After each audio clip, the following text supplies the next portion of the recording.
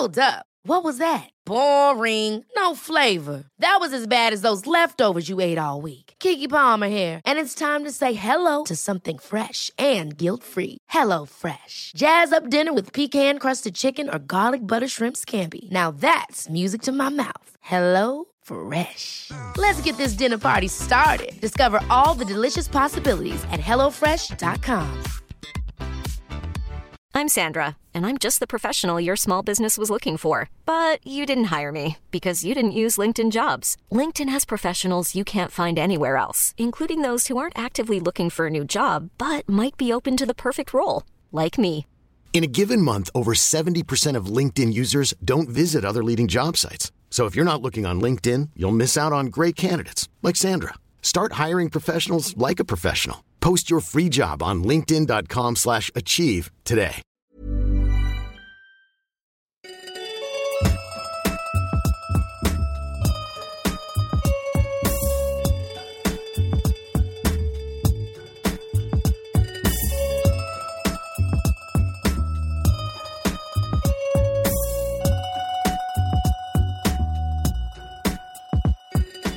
Hello and welcome to another episode of Caged In Presents Coppola Connections, as ever brought to you by the Breadcrumbs Collective and hosted by me, Petros Patsilivas. This is episode 37, and after scratching at the top of the barrel last week with The Godfather, we thought we'd have a little tinker around at the bottom of the barrel with this week's pick, the 1994 Rob Reiner film, North, starring Elijah Wood, Bruce Willis, and a whole host of other people. If you're new to this podcast, what we do over here is we watch every single film in the Coppola family's collective filmography to determine, are they the greatest film family of all time? Joining me this week is Josh Pappenheim, and if you're not listening to Josh's fantastic podcast, Truly Happily Madison, you are missing out. We had a lot of fun in this chat. Sometimes it is good to talk about the trash of cinema. Sometimes it's nice to eat your vegetables, but sometimes it's nice to have a big old plate of shit that you can digest and try and work out what the fuck is going on, what happened to this stellar career that Rob Reiner was having up to that point. So, as is always the case with these films, we spoil this film bloody rotten. We talk about every single family that North goes to visit, all the ins and outs of his exploration whilst looking for a new family. This film is currently on YouTube, which you can watch for free, which may tell you something about the quality of the film. So with all of that out of the way, all that's left to do is to get emancipated from your parents, trot across the globe looking for a new family with a series of deeply problematic sketches of different cultures as we make some Coppola connections.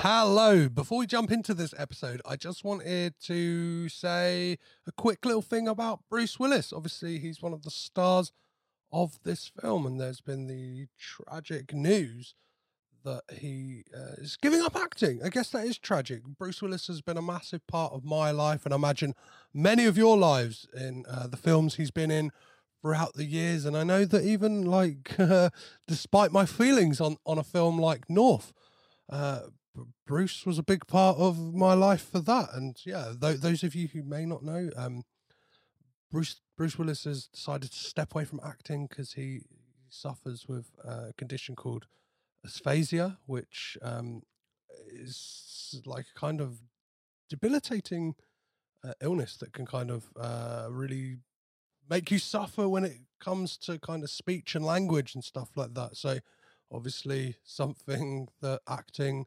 uses a lot of, and decided to step away from it. And it's a sad time in acting. I know there's a lot of jokes been made, and I've made them myself, about Bruce's choices in the last, 10 years or so, I guess. Yeah, I've said on this podcast, 2012 was the last time Bruce Willis made a decent film. And I now's not the time to talk about some of the people who kind of gained from Bruce Willis's deteriorating health. I do think that discussion needs to be had at some point. Maybe I'm not the person to have it.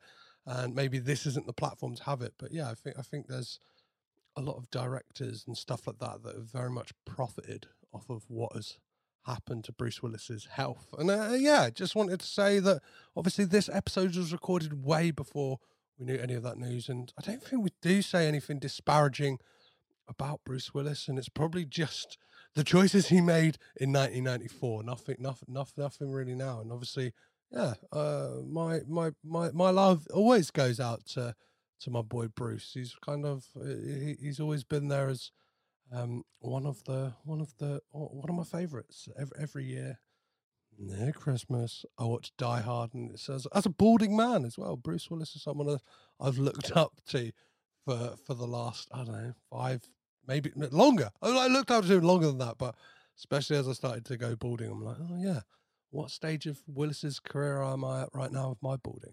And Bruce has always looked cool with it, so I guess I can be cool too. Yeah, I just wanted to say a little something up front, but enjoy the episode. It's a lot of fun, and we love you, Bruce.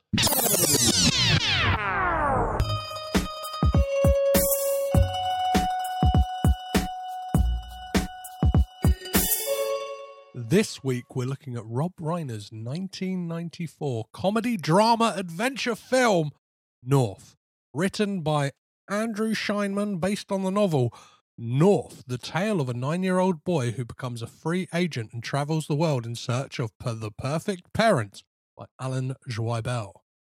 The film stars Elijah Wood, Bruce Willis, Dan Aykroyd, Alan Arkin, John Lovitz, Jason Alexander, Julia Louis-Dreyfus, and today's Coppola connection as reporter in a blink and you'll miss it performance. It is, of course, Mark Coppola.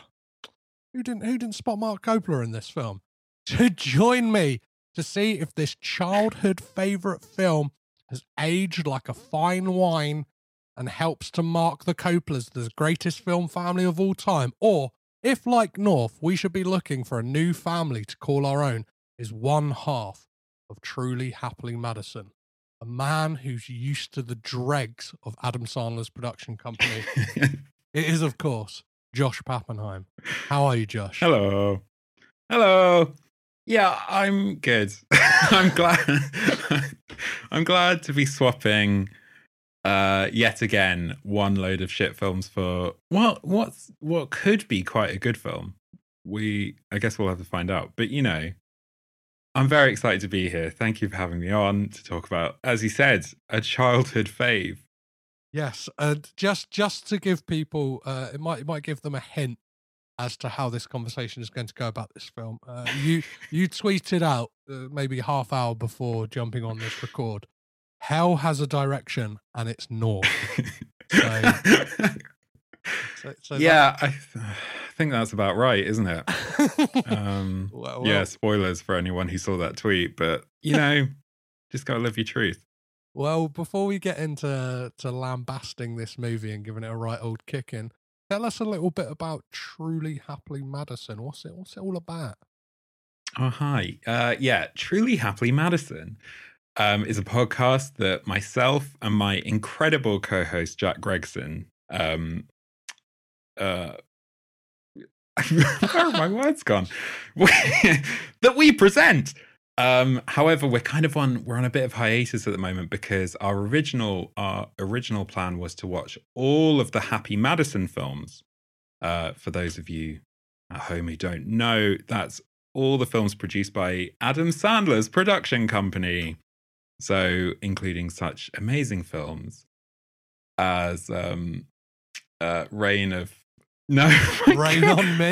Me.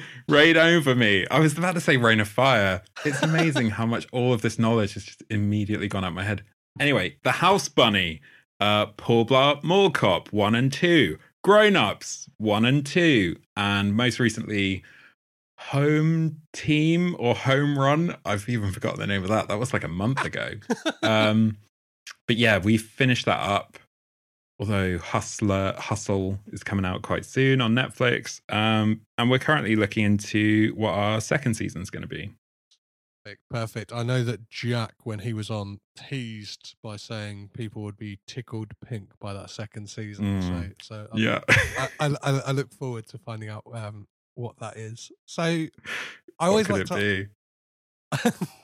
I always like to ask my guests, Josh, when they first come on, we kind of let's find out about your Coppola credentials. And first question I always ask is, how did you become aware of the Coppola family? Like, what was your entry point, if that be an actor? But when did you kind of find out as well that there's like a whole hive of them, basically? I think I found out about them in the way that any self-respecting teenager in the noughties found out about them, which is that I was a huge fan of the OC and the teen comedy drama, and I loved the theme song, you know, the California song. And I remember once just like, I think it must have been, you know, early days of the internet, looking up that song and finding out, hey, a guy called Jason Schwartzman is the drummer on that song. That's weird. And then I was like, that's the same name as this actor. And then this actor that was in, I can't even remember what I would have seen him in at that point. But anyway, I was like, oh, cool. And then found out that he was the brother of, what's the name of it? Robert Schwartzman, who's the lead singer of Rooney, who were in the OC performing. I was like, okay, that's weird. That's funny. They're very talented guys. And then I looked at it further. I was like, wait, they're related to the guy who directed The Godfather. And then I was like, wait, the guy who directed The Godfather is related to Nicolas Cage. And then like, it all just kind of like, you know, it was like a really bad cop drama where you pull on one thread and like it all comes falling down. Yeah. And you just realize these people they are film. Yeah. Like they're cinema at this point. I often say that like what people can't see, because obviously this is an audio format, but in front of me on the wall, you can't see this, but there's just a kind of a cork board with a load of string and pictures of this kind of family and how they all weirdly intersect in this weird way. Yeah, you got the murder wall. Yeah, that's it. I'm very much Charlie from that episode of It's Always Sunny in Philadelphia. With the, it's gotta be this. It's gotta be this. That's what, that is very much how I feel doing this podcast. That's really interesting. You're saying that Jason and Robert were your kind of entry points. Like filmically, what do you think would have been your earliest kind of exposure to a Coppola family member? Honestly, I think it's this.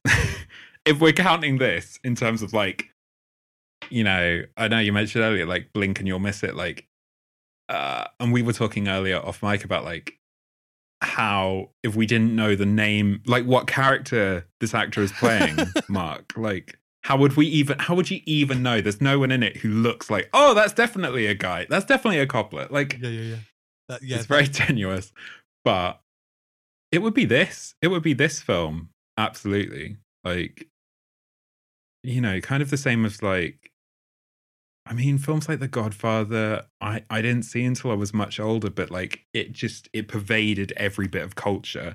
Like, you know, The Simpsons has like a piss take. That would have probably been like any TV show at some point does like a Godfather piss take, or like I love the smell of X in the morning. Do you know what I mean? Like for Apocalypse Now, like everyone, like all these films are just so iconic. It's like I feel like I grew up with them having never seen them, and then when I finally did see them, I was like, oh fuck yeah. That's where that moment comes from. That's where that moment comes from. I guess it's very much now like watching films and finding out that's where like those the kind of reaction memes come, or like reaction gifs come from on Twitter and stuff like that. You're like, oh, that's where that comes from.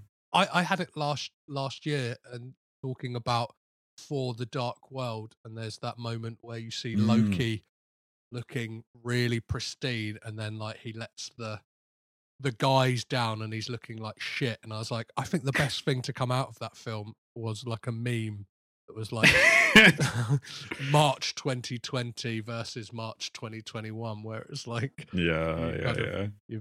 we've all fallen to shit.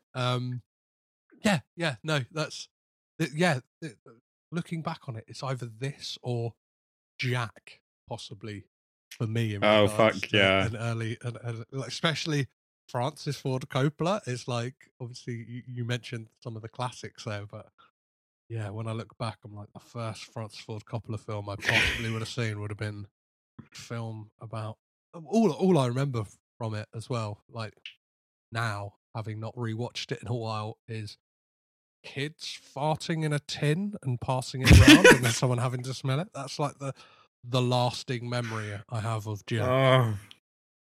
I think I tried watching that a few years ago. Like, yeah, not in the 90s, not in the noughties, not in the 10s. Like maybe last year in lockdown, and got 5 minutes through. And I was like, I cannot. Like, I love Robin Williams, but I just can't. I can't watch him going around pretending to be a child. I can't do this. So good on you enduring that, and then being like, however many years later, being like, podcasts all about this family, all about this guy who did this. So Josh, I want to know: have you ever met a Coppola? And like, this could be tenuous. Have you ever been at like a Q&A with one of them? Have you ever seen Rooney play? Have you ever seen Phantom Planet perform at all? No. No. Yeah, it feels like I really should have, because, you know, I used to work in a long time ago. I used to work in like film publicity and doing social media and going along to premieres and, you know, interviewing people and doing junkets and all that kind of stuff. And I don't know how, but like, I just never got a Nick Cage film, which I really thought I would have. You know, the others, Jason Schwartzman, maybe I could have had, like, but I think just during the time, which was maybe like 2014 to 2017, like, that's the kind of period where Nick isn't really making much quality. Yes. Not that's getting premieres, at least. Do you know what I mean? It's not that's getting premieres. It just goes straight to an Asda bargain bin. Yeah, exactly. Like, yeah, I'm sorry. I really left that quality hanging there, because he was making a lot. He was making a lot of films, but just nothing that any publicity would, like, there wouldn't be any publicity campaign around. And I guess Jason Schwartzman at that time is almost like exclusively doing Wes Anderson films. Yes. Yeah. And a lot of TV, and kind of, as I've learned, a lot of indie films that are interesting. And yeah, Jason Schwartzman's kind of, I don't know, putting his neck out there as being possibly one of the more interesting members of the family. Not that anyone can surpass Nick in that kind of being an absolute gonzo maniac of a family member. I don't really know how to ask this next question, because I think we already know the answer, and I imagine nobody's really looking out for Mark Coppola roles in films. But I think we're safe to say that that North is the one and only Mark Coppola film you've ever seen, Josh. I would say yes. I would absolutely say yes. But I do you know, like, yeah, that's my gut instinct. But now I'm like, will there have been anything else? No, I feel like not, because I'd say this is one of the first films I remember seeing.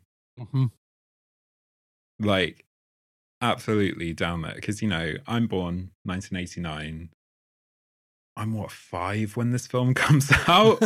6 when I'm able to rent it. Like, yeah, I don't really remember anything before this point. So, yeah, I mean, this could be my first Mark Coppola film. This could be my first film. You never know. I don't remember. Wow. So, yeah. Wow. Well, let's talk about that film, but but before we do, let's have a little listen to the trailer. Trailer explain this to me about jeans. Please, I grew up on jeans. From Rob Reiner Pants, that's comes what a I new know. comedy about a kid named North. The one thing that we cannot control in this life is who our parents are. You dealt the hand, you're stuck with it. You need new parents and you need them now. You got a lawyer? Let's get cracking. I rule in favor of the plaintiff. Yes! Hey, that's a court of law. However, if he is not physically in the arms of either his new parents or his original parents by noon on Labor Day, he will be remanded to an orphanage. Who are you? I'm North. See your name on maps. Very impressive. Now he's setting out across the globe in search of parents who are generous. Everything I own's the biggest and the best. That's why we'd like you to become our son. Have you ever been an Easter Bunny? Easter Bunny. Parents who will educate him. Tuma farahi sana umafik. If I lived here, I'd sure get much homework done. Parents who will respect him. Our son, North. What is that? Parents who are warm. Here you go, North. Our steak dish, Eskimo pie. Hey, it's you. Oh, it's not. Parents who have style. Give him the emperor cut. Parents who have taste.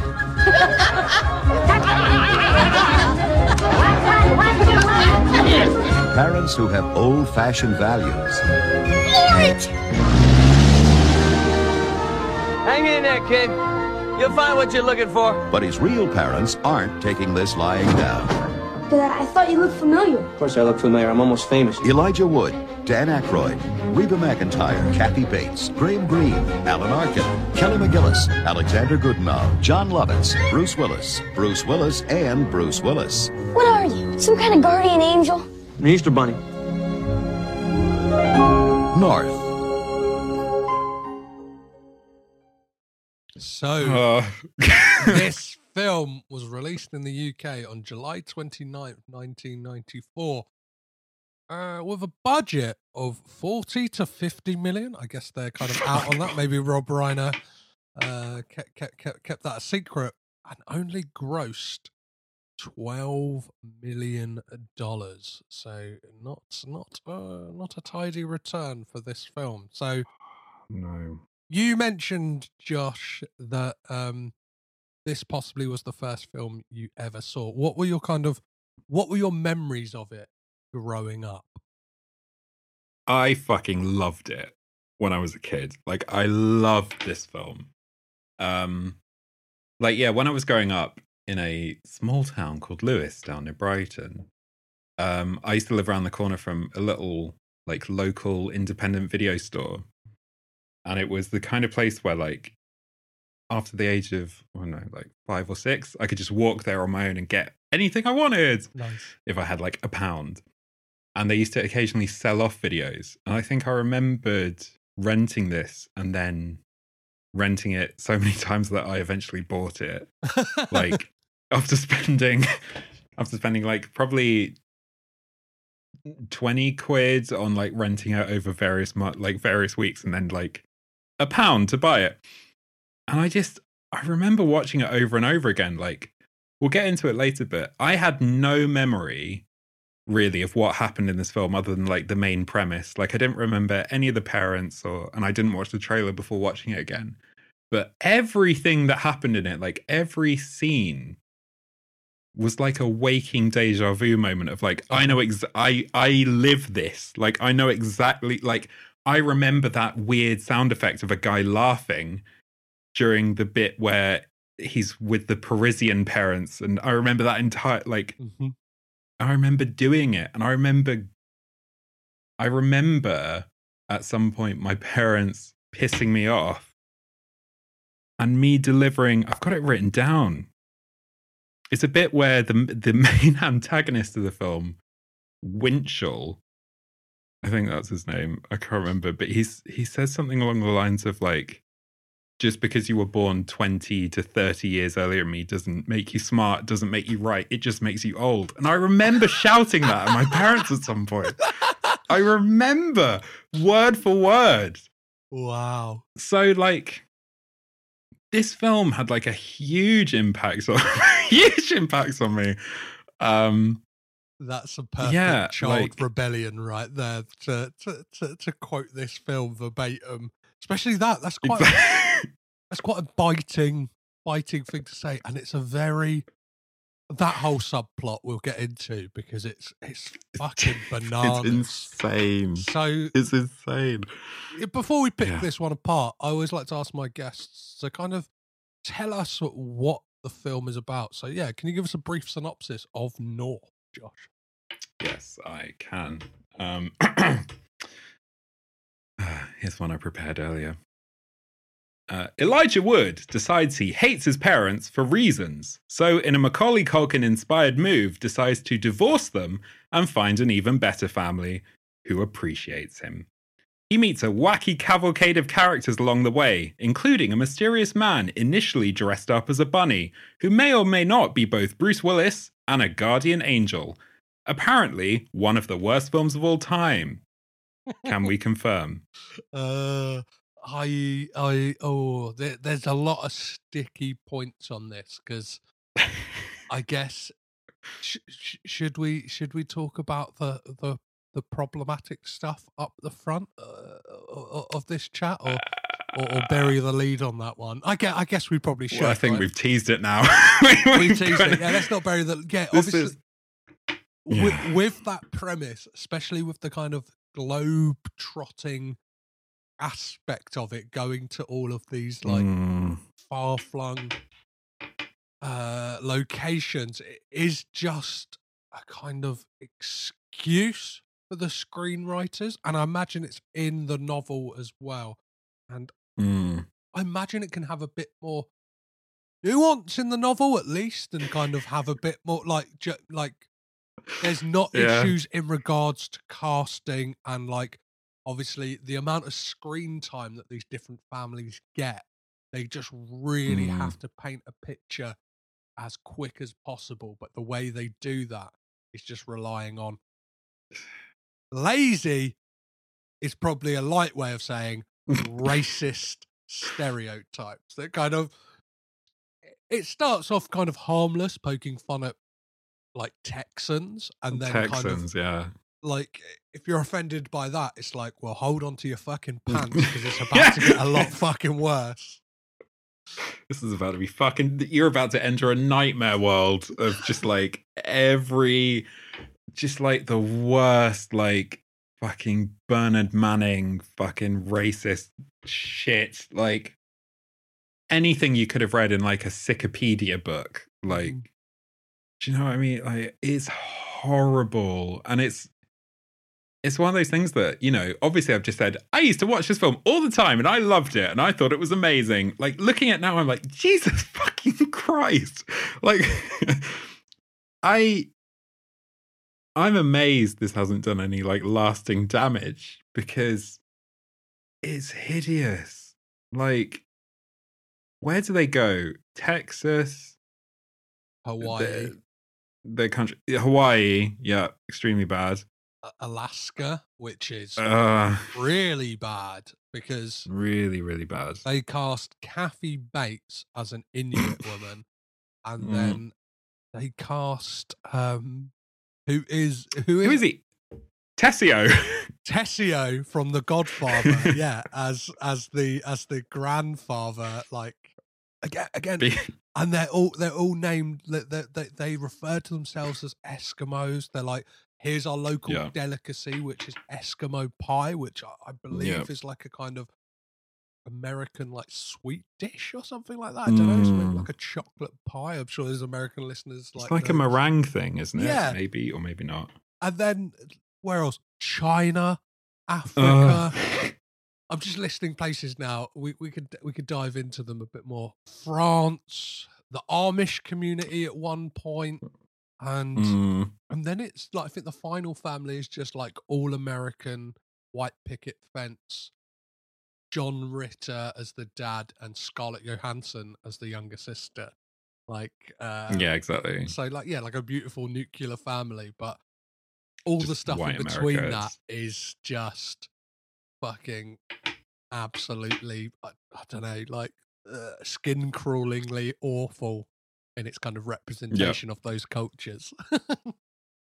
Like, absolutely, it's hideous, and that's such a good point about the screen time you were talking about, because it's kind of like the weighting that they give to the families in terms of time. Like, you know, you got Texas, which is like, that's a good 5-10 minutes. Alaska's 5-10 minutes, and then it reaches a point of like, China, we will give you 1 minute and you have to tell the most racist story you can, and then where they go, Democratic Republic of Congo, and then the most racist 45 seconds I've ever seen, and then just like, well, and then France, which is like, I didn't even know that was a stereotype, but fine, we'll go with it. Like, the France section is just like, it is that kind of, and I think what makes it appealing to children is just that thing of like, it's so cartoonish in its racism that like, it's kind of like, you just like, it goes over your head in a way. And it's like, imagine, and I think it's like, it's got to be said, it's really fucking bizarre for Rob Reiner as well. So this is Rob Reiner coming off of possibly like one of the like best run of films ever, like in regards to I remember his output. Yeah, I remember talking with Jack about this on Truly Happily Madison. I can't remember why. There was some film, but he was involved, maybe, or he was in it, something. Anyway, yeah, I remember it being like, what is it? It's like When Harry Met Sally. So it starts off with, it depends how you look at it, but like, yeah, there's Spinal Tap, The Sure Thing, and then it's Stand By Me, The Princess Bride, When Harry Met Sally, Misery, A Few Good Men, and then North. Yes. The career killer. Like, Jesus Christ. Yeah, that's hideous. Like, what did he see in the script and was like, yes. That's what this is what the world needs. This is the next story my soul needs to tell. Like, fuck this. Fuck. So let's talk about some of the elements you did enjoy. Is there any kind of things, especially I remember, like, even now, I really like the kind of opening to this film with the kind of all of the snow globes and stuff like that. It's kind of, I was, like you saying about that kind of lived in memory, I just found myself transported to, because, yeah, you watch this in the same way that I did in a 8-part YouTube for free version that somebody's uploaded, which is in the same ratio as like a VHS as well, and like looks like a VHS rip almost. Like, it's terrible quality. But I just felt like I was 140p. I felt like I was watching like a VHS tape again, and I was kind of like, this is really transporting me back. Like, I don't know. Yeah, like, and I was like, oh, this is good. And then I pulled a clip of just kind of the juxtaposition. This is basically me waking up now to the fact of like, oh, we're not in for a good time. And it's kind of, you go from this, I think this clip speaks for itself.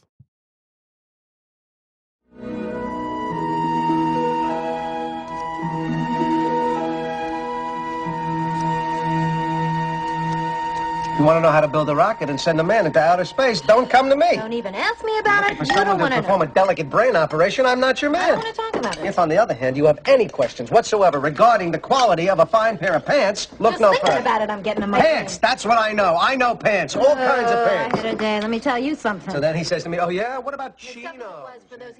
So yeah, we go from this kind of lush kind of score to basically like this oppressive,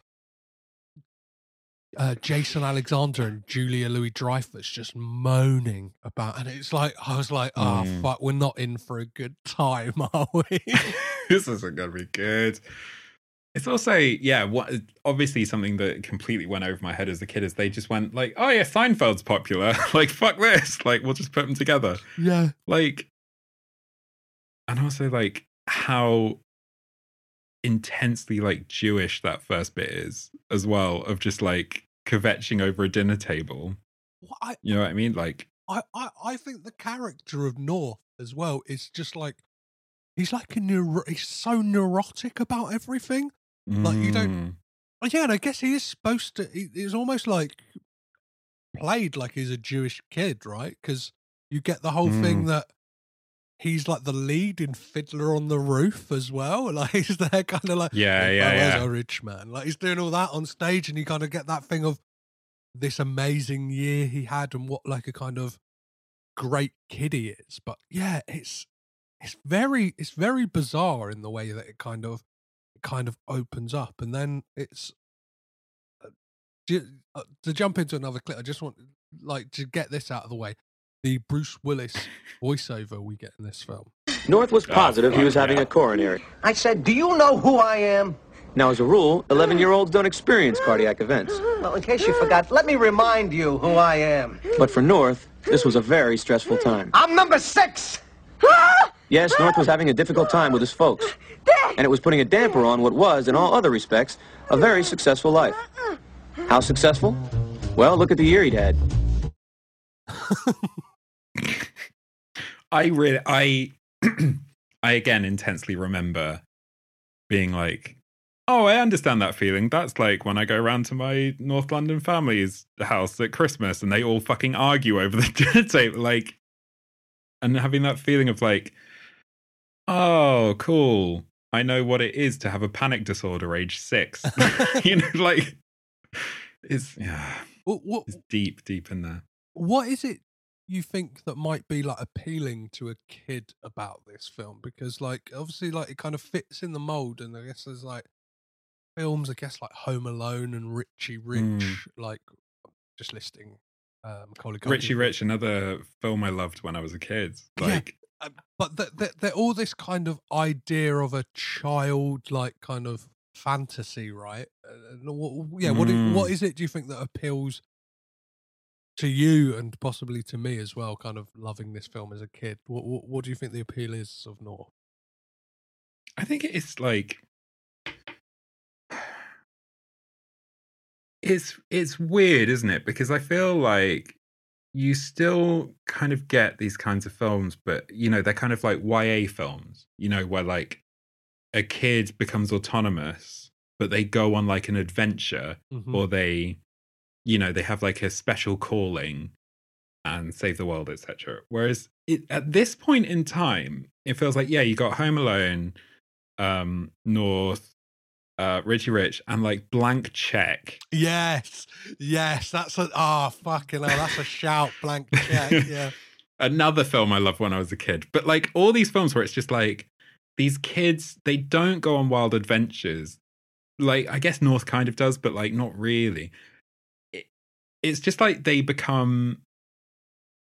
sort of become celebrities, and they just become like the kid who is Richie Rich in this film, like Winchell again. He, like, his fantasy is he becomes Richie Rich. Like, all these kids are just becoming like these business people, or like fully autonomous. They don't need parents. They're really, you know, they're wisecracking, and it's kind of like that kind of like attitude era of like Gen X, 90s-y MTV generation. I'm just using a load of fucking buzzwords. But you know what I mean? Like, it's that kind of, yeah, it's that weird nebulous time of being like, parents suck. Like, we're kids. Like, it's Bart Simpsonification. Like, I don't know. What I find it's bizarre strange about this film, and I guess it is to that Winchell subplot, is this kind of like, it's dystopian, right? This kind of world Super that Winchell is trying to create, in which parents are subservient to children. And it's like the imagery that's used as well. There's like a moment they kind of without his knowing it, they like Viva la Norte. That is their kind of slogan, which I guess like Viva North, like, and then like they have like massive. There's like almost like allusions to Citizen Kane at one point where Winchell's like giving a speech and there's this massive picture of North behind him, and he's got this, his like kind of lackey partner in crime in all of it is this like ambulance chaser lawyer played by John Lovitz of all people, who, let's be honest, is perfectly cast as this kind of like absolute, I don't know, cretin of a man who will happily like become business bedfellows with a fucking 11-year-old boy. Yeah, it's all very good. Yeah, you're right. It is very dystopian and depressing. Of like, this is the, you know, like talking about those YA films that come later, where it's kind of like you want to save the world and you want to make places better, and you know, Hunger Games, etc. Like Escape to a Fantasy World. Whereas all these films are kind of like, what's your fantasy? My fantasy is to just be like rich and powerful, I guess, and to kind of be Donald Trumpy and to like extort people. It's very strange. It's a very strange time. And in the third act of this, it takes like a noirish tone as well that I'm sure we'll dive deeper into. Like we'll have a big chat about that, because that's a bizarre kind of shift in it. So, like, yeah, back to the stuff we enjoy. I kind of do enjoy like the early stages of this. Like, I think I really like that speech we get from the voiceover, even though the voiceover is kind of really fucking lackluster. It feels like Bruce Willis didn't want to do it at all. But just the description we get of the like having your like secret spot, I really like that kind of like imagery and that idea. Yeah. Of, like, when he says, well, to the unknowing eye, basically, he just looks like another kid waiting for his parents as he sits in this armchair as they do their Easter shopping and stuff like that. And then it just kind of gets a weird turn from then, right? Yeah, absolutely. Well, that's explained later why it takes such a weird fucking turn at that point. But well, yeah. Watching it back this time, did you kind of like, it's obviously got the imagery from that moment when they have that discussion that it is a dream sequence? Like you kind of like, I've got a clip of like, I'm not sure if it has sound effects on it to thingy, but like the visual imagery is kind of like, goes all blurry, that kind of like every time there is a dream sequence in anything, like but I didn't spot that, probably because of the absolute low quality of this of the way we watch this. I was like, okay, it's just blurred a little bit, fine, got you. Yeah, so the tone of the film is kind of, it is slightly heightened, but this gives you a thingy of how heightened the film becomes after that moment. Free agency. What a scoop! A kid becoming a free agent, then going around offering his services as a devoted son to the highest bidding set of parents. It's brilliant, North! Mwah! Simply brilliant! Look, this still isn't for sure yet, you know? This could be my Watergate. Winchell, you put out a 2-page leaflet with a circulation of 90. Might even land me a Pulitzer. Hey, I told you this idea because you're my friend, not because you're editor of the school newspaper. I'm a journalist, North. So? You never said this conversation was off the record. Winchell, I need time to think. All right. I'll hold the story. But North, a few more displays like that Panther game, and some of the more attractive parents might start doing some thinking of their own. The damn Panther game. And North, the geography test we took today. I guess the film as well, like from that moment, it becomes like this kind of like the way they speak is like this kind of 40s, like that moment's very like, do you know what I mean? Like the way that North speaks, where he's like, that Panthers game, it's like that damn Panthers game, like, do you know what I mean? Yeah, it's true. The way Winchell's talking, he's like, this could be my Watergate. He's like, maybe I get a Pulitzer, and he's like this real like kind of, I don't know, like little newspaper man. And one thing I don't quite understand is why are they friends? Because like Winchell from the get-go seems like an absolute dickhead. Yeah, but like, does Winchell exist? Oh, that's a... These are all these questions that are now like, you know, because you mentioned the film noir bit, like, and he chats with, what's the name of the guy? Adam.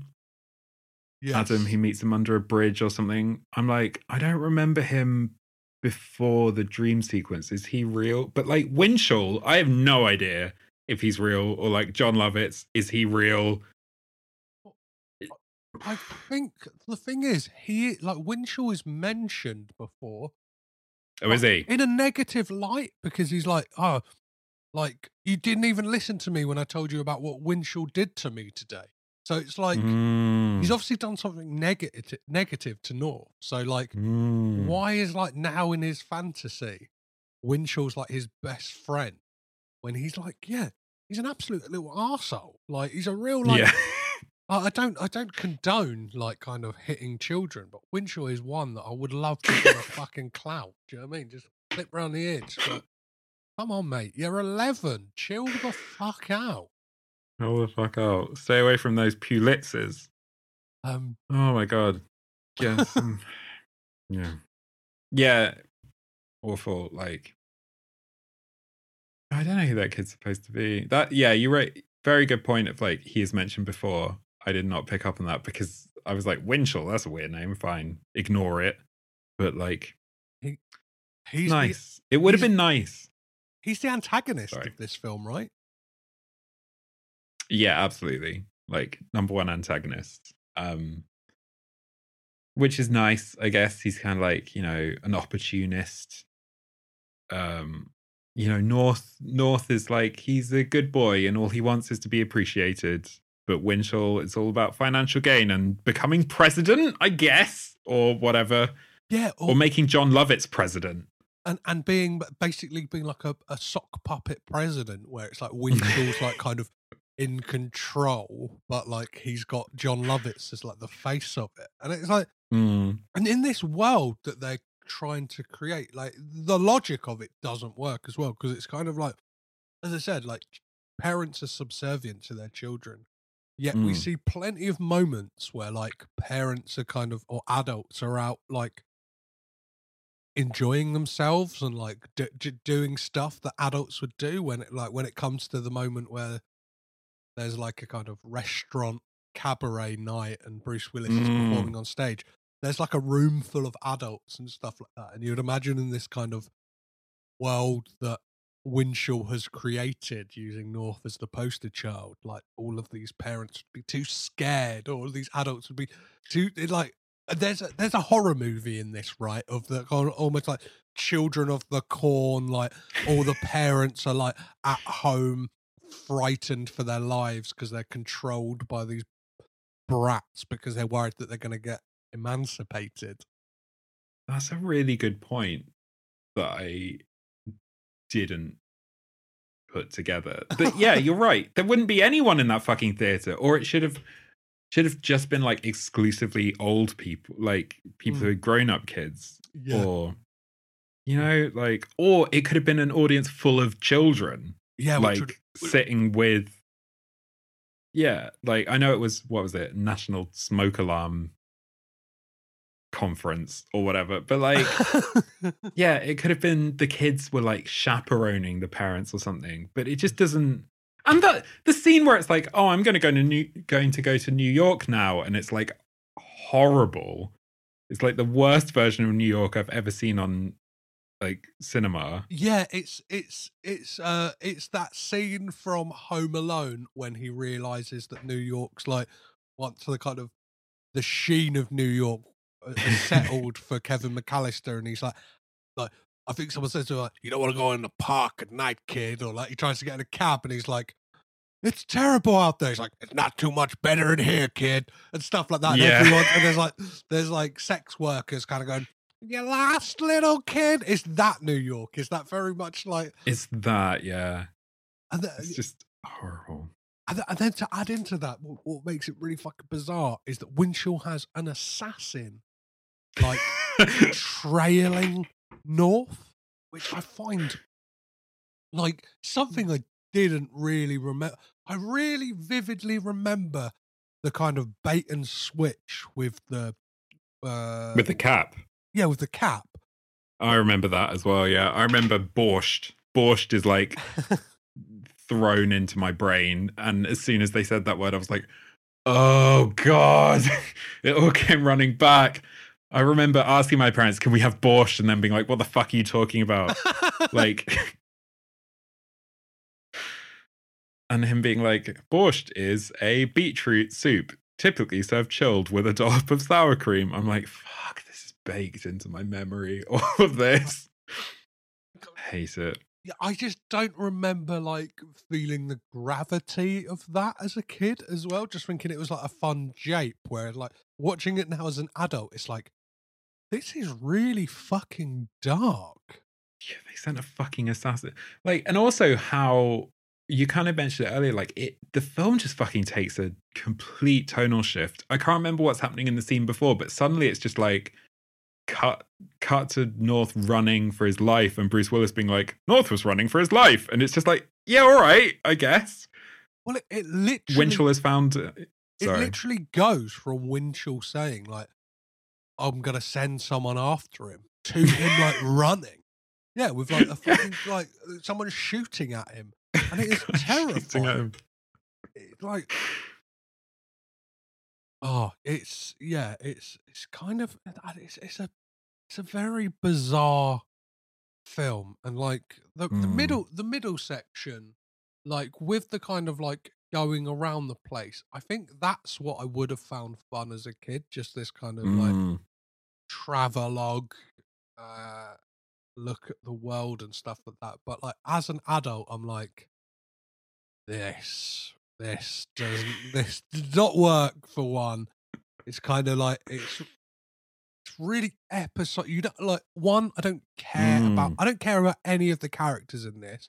I think North is possibly like a bit of an ungrateful little kid. Do you know what I mean? Like, he's a piece of shit. North is a fucking piece of shit. Right. Like, elaborate. I want to hear all about this, Josh. He's just, I hate him. Like, little overachieving fuck. And then he's just like, my parents don't take me seriously because I'm the best child. And like, and also all the other parents being like, well, North tidies his room.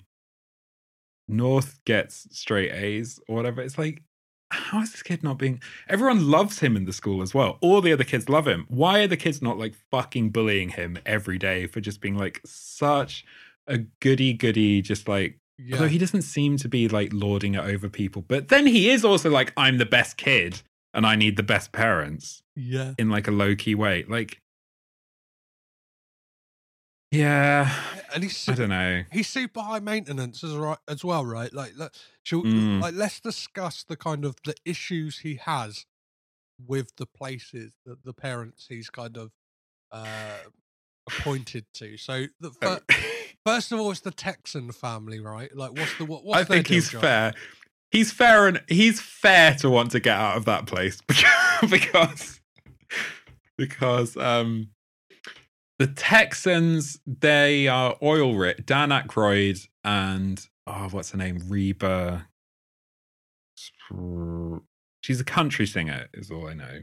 And she appears in The Little Rascals as the like, I think as the announcer or like, yeah, the announcer at the race at the end as well. Like she's very distinctive and gets a song. So before we dive into the Texans and the issues North has with them, let's hear a little bit of them.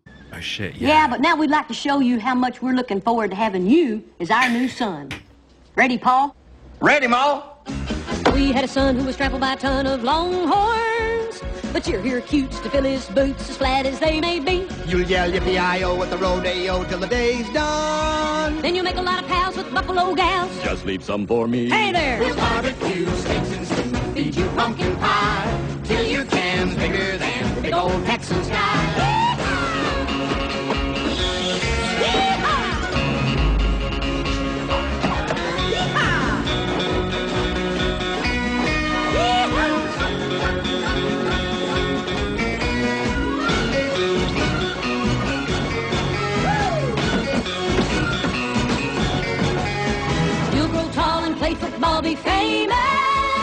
You'll grow more on a chain of stores, Mary Betty Lou.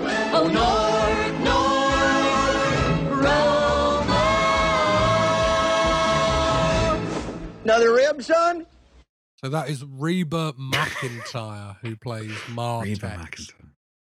Yeah. So what's his beef? What's his beef with the Texans, Josh? What's his beef? His beef is that Partex loves everything to be the biggest and best that it can be. So he's like, you're the best kid. Now I'm going to make you the biggest. So I'm going to feed you. I'm going to feed you until you become morbidly obese.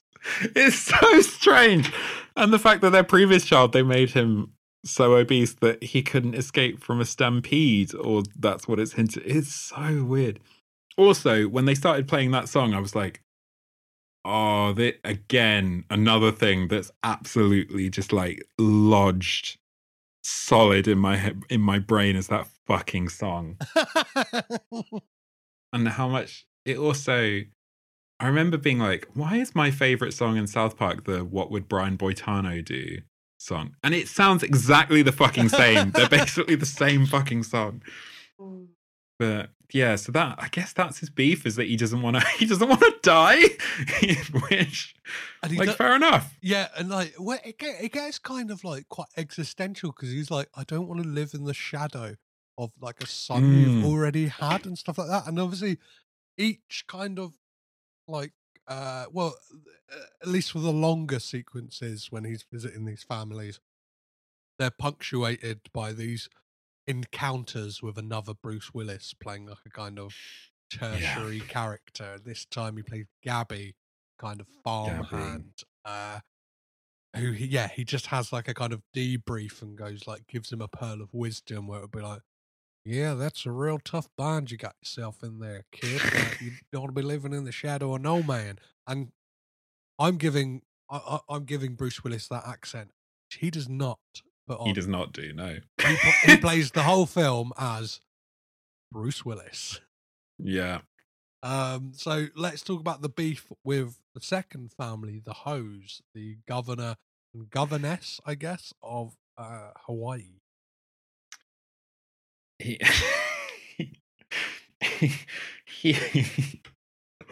doesn't want his image to be used on a billboard in which his butt is repeatedly exposed for reasons that are like, Hawaii is sad.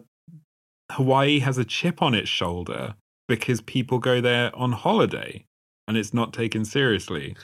They have a chip on their shoulder that at any given opportunity, Adam Sandler will film a film there. He will bring his entire fucking family over and just, Jesus Christ, God, that's so true. Yeah, like maybe that, they failed with getting north, so they just employed Adam Sandler as like their de facto tourism board. Like, fucking hell. I pulled a clip from The Hose just because I found it very this is another kind of bizarre thing to say in a kid's movie. You wouldn't happen to have a dead kid whose shoes you want me to fill, would you? Dead kid? North, Hawaii is a lush and fertile land. In fact, there's only one barren area on all of our islands. Unfortunately, it's Mrs. Ho. I wrote that down, just being like, what the fuck is that line? Like, it's something that would have totally gone over my head as a kid. Like the fact that like, I would have had no idea what like being barren would have meant. But like, obviously as an adult, you're like, so they're talking about Mrs. Ho being infertile in a kids movie like that. Like, it's so bizarre. Also, it's like, you know, I get it. Kids' films have jokes for the adults in it too, for the parents. Yeah, fine. But that one is just like, it's not funny. And it's like, it's played like a joke. And it's just... It's quite bleak. It's bleak. It doesn't work on any level it's pitched. Like, it doesn't work for kids. It doesn't work for adults. It's just sad, but is like... Yeah, it's a real failure. There are a few moments like that. Like, another bit that I remember is John Lovitz and Winchell are having like a massage, and someone brings in like, they go, "Oh, Diet Coke for you and a sex on the beach for you," and he's like, "Aren't I naughty?" And it's like, No. who is that for? Like, this film is for kids younger that kind of have, they probably don't have the concept of what sex, let alone sex on the beach is. And adults are just like, what? Yeah. So, carrying on our beef train, what is his issue with the Inuit family that he goes to stay with? I think this is another. Well, let's talk about that kind of, because I think this is probably the start of it being deeply, deeply problematic in regards to representation, right? Yeah. This is when it goes bad, like, or starts going, you start getting an inkling. Because, yeah, for a while, again, watching it in such low quality, I was like, who is that playing the what? Is that Kathy Bates? Browned up as well. She's like... Browned up. And then, like, just the whole thing of, what is it? Like, just, like, yeah, their ultimate pastime is to do ice fishing in the middle of their lounge, which has, like, okay. The aforementioned Eskimo pie, and then just kind of, I guess, being like deeply insensitive to Inuit traditions as well in regards to, I guess it's like an elder rite of passage similar to is it the Hurga in Midsummer? Yeah. Once the big Midsummer hammer. Yeah, once the elders are over the hill, they are put out to pasture. In this case, on an iceberg that is equipped with a lazy boy chair and a TV. Yeah, and like a ticket system, and yeah,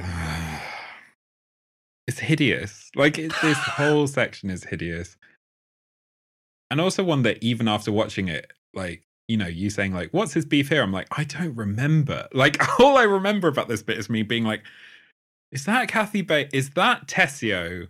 This is all horrible. And that's all I took away from it. I don't remember any. It's like I have some sort of psychic damage, or I've taken some sort of psychic damage from it. Well, I think his beef is he morally objects to the elders being like kind of like taken out of the community, and like it basically he just has a fundamental issue with the traditions of the Inuit people. And then that sequence as well has like a real, like, you're talking about like jokes that don't work. It has like a real, again, it feels, I don't know, it feels lazy one in regards to writing, but then yeah, like it feels offensive. I'm not sure if it is just the whole thing about like, oh, you've like been walking for 7 weeks. Do you know what I mean? Like, I think it's just like the whole section has been offensive. It's like, this feels weirdly offensive too. When it's like, yes, but like just like, yeah, I think kind of rationalizing it as I'm speaking and thinking, it's like that thing of, oh, aren't these people weird that they live in this place where it's daylight for like 8 weeks and stuff like that? Yeah. And just North's reaction is like, oh, I wondered why we stopped for lunch 29 times or something like that. And like, it's just like, oh, fuck off, you little shit. I know. It's like, yeah, it only gets better.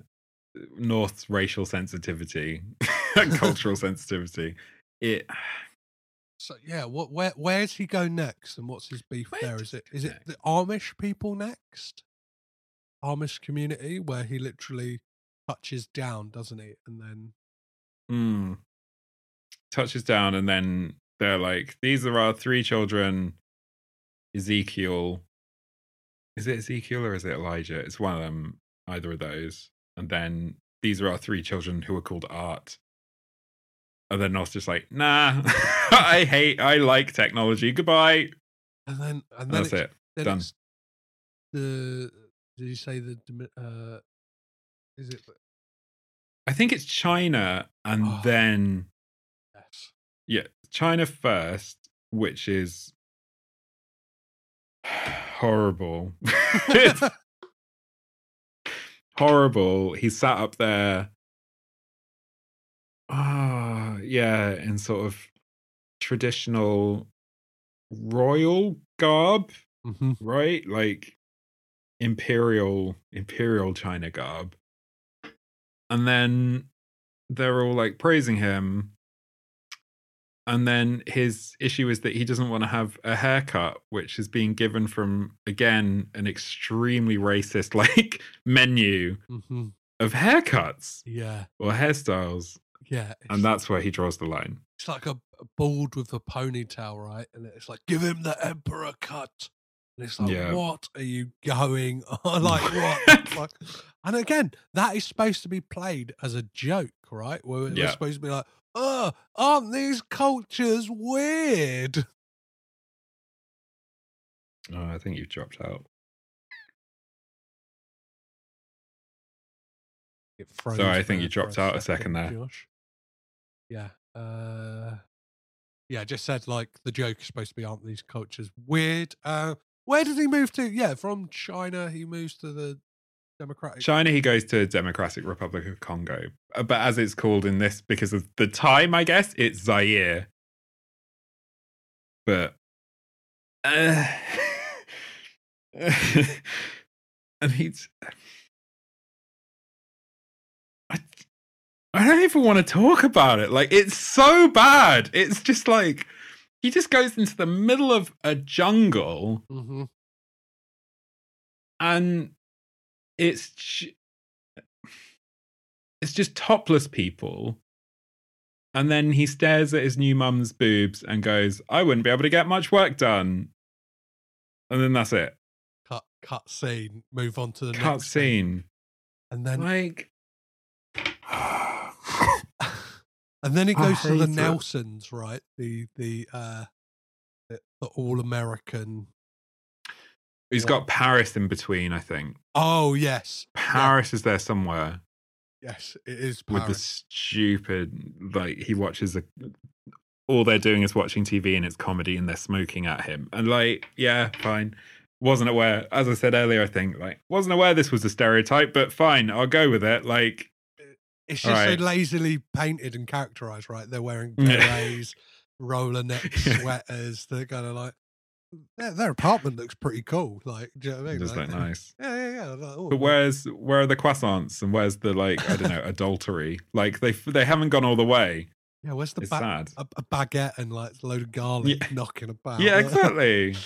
They fucks it. I'm sure in like the book, his issue would be like, they tried to get me to eat frogs' legs. Absolutely. Snails. Aren't the French people weird? Which is like, is basically like the message of this film. It's like, aren't foreigners weird? Yeah, it really, like, yeah. Because that's the thing. It's like, he only really goes to one family who's sort of in a similar social position, in a recognizably similar social position to his own family, which is the final family that he goes to. All the rest are kind of like, you know, the Texans are painted as sort of like out of town hicks. Everyone else is a racist caricature. And it, you know, it's like, and that family, the all-American WASP one, is the, like, upper middle class, like, oh, he's a pediatrician or something. It's like, you know, he's so noble. And that's the only one that maybe he'll go for. Yeah, and even that. Because, you go. No, you go on. I was going to say, even that one, it's like, even then, like, there's something not right about this. I need to be alone. Yeah. I pulled a clip of that family just because, one, like, it shows you, I don't know how they kind of dropped the ball on this one. There's a line delivery from a very young Scarlett Johansson that makes no sense. It's got a blue wiggly line in my notes where I wrote this line down. So great having you here, North. I've always wanted a brother to throw to. Yeah, now I have two big brothers to look out for me. Hey, I know we're all excited to have North as part of our family, but he hasn't decided if he wants to stay with us yet. Come on, North, you gotta stay. Yeah, we really want you. Help yourself. We very want you, is the line that she says. We very want you. We very want you. Which is like, did they not think to like go again? Say, hey, Scarlett, like, I know it's your first movie, but like, this $40 to $50 million being put into this. Like, we really want you to stay, is the line that's written on the paper, not we very want you. Unless it's supposed to be there to like, mark like, she's so cute, she can't even speak properly. But she looks about 8 years old. Like, she should be able to say, fuck knows. She should be saying, I very want you. Maybe they were just like, that take was perfect for everything apart from this child, I suppose. But you know what? We spunked all the money on like that giant fucking limo that the Texans had. And now there's nothing else. Like, I was just thinking about the budget when you said what, it was 40 to 50 million. Uh-huh. Where is it? I think it's in a lot of like people's pockets. Bruce Willis, I reckon he cut a check. I reckon it's just, but then again, is there an element of like Rob Reiner just pulling in favors from like people he knows and like friends in regards to this film? Like, is there like, go away, Siri, I don't want you right now.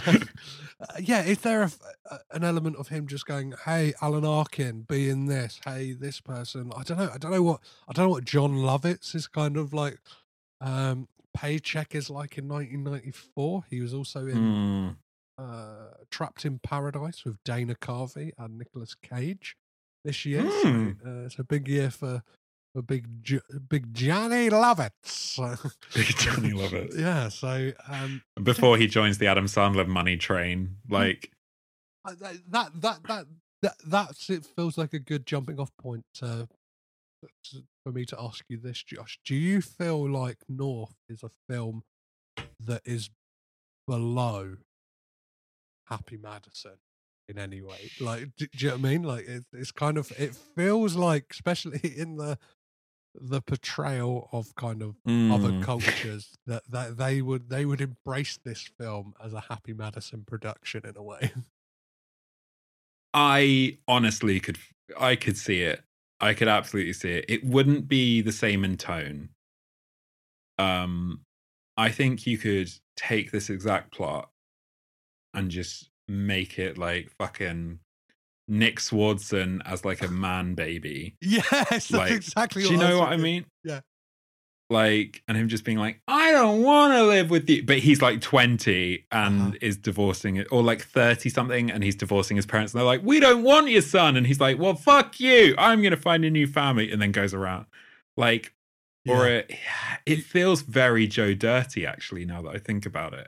You would have, like, I reckon you would have Rob Schneider playing the Inuit, like one of the Inuit people, like, like parents. I'm trying to think like things that Happy Madison would throw into like a version of this. They would, for some reason, Angry Animal Attack. Animal Attack. I was going to say, in every single place. Somebody gets cummed on by like a bull in Texas or something like that. Do you know what I mean? Like, yeah, weird. Like, there's a weird thing with that. Like, it was like Steve Buscemi does something weird. He could be in the New York section. Yes, in the park or something. I think Steve Buscemi would. I'm trying to think who would Christopher Walken almost play his like Click role? Is Click like the closest to North? Right? Like, yeah, I think it is actually. Yeah, yeah. Click has got to be it. Oh my god! Yeah, this is like a Click Joe Dirt hybrid. Oh, I forgot. Yeah, I forgot about the twists in Click. It's the same. It's the same. It's the same. He's in a furniture store. Fuck. Okay. Yeah. Well, I don't know if it'd be Chris. Are you thinking Christopher Walken as Bruce Willis? Yeah, I'm trying to Is think. that what you're thinking? Yeah, I'm trying to think. Would he crop up as or would it be maybe like a Happy Madison mainstay? Do you know what I mean? Would it be like Kevin Nealon or someone like that? I'm not sure. I reckon it would be, if we're talking, if this is a big mainline Happy Madison film, I'm seeing Adam Sandler as the guardian angel. Yes. Or Chris Rock. Uh-huh. Could be Chris Rock, actually. Adam Sandler playing both the mum and the dad of Nick Swardson. Texans, Kevin James and Salma Hayek. Eskimo, Rob Schneider. Jackie Sandler. And I reckon we've got to save Jackie for we save Jackie for the final family. Yes, for the Nelsons. And I can't remember her name. We talk about her all the time we did on Truly Happily Madison, but like she's in The House Bunny and she plays a character who just says Idaho over and over again. Oh no, she says it once, but we said it. What's her name? Sorry. Searched House Boney. That's not how you spell anything. I need to find her name. Anyway, I think she would be she's not really a mainstay, but she's in the background in a lot of a lot of them. Yeah, like they would just. It is weird, isn't it, that like you would think that like moving forward. Because I know at the time when North came out, like it was not reviewed well. Like in America, the kind of big daddies of film criticism, Siskel and Ebert, like Roger Ebert wrote, I hated this movie. Hated this movie. Hated it. That was it, hated right? Every simpering, stupid, vacant, audience insulting moment of it. Hated the sensibility that thought anyone would like it. Hated the implied insult to the audience by its belief that anyone would be entertained by it. And yeah, him and Siskel kind of really gave it a fucking like beating when it came to like reviewing it on their show. They both listed it as their worst film of 1994 in their kind of year-end lists at the Roger Ebert at the Chicago Sun-Times and Gene Siskel at the Chicago Tribune. And this hit a good few end of year lists in worst. It was on the William Arnold Seattle Post Intelligentsia. It was on the Betsy Pickle Knoxville News Sentinel top 10 worst, and a couple of dishonorable mentions from a couple of other papers, and was nominated for some awards. This is something we don't talk about normally on this podcast. What awards? So everybody's favourites. I know by the time this episode releases, they may have happened already, or they're about to happen. But the Golden Raspberries. Do you want to have a? Oh, cool. Do you have a little guess? Or it was nominated for 1, 2, 3, 4, 5, 6. Nominate like 6 categories. What? Do you want to have a guess at which categories they would have been? What is it? There's one that's like worst on-screen pairing, right? Or worst. It's not nominated for that. It's no. Shall I tell you and you can guess who? Oh, who the nominees were? So worst actor. Who do you think was nominated for worst actor, Josh?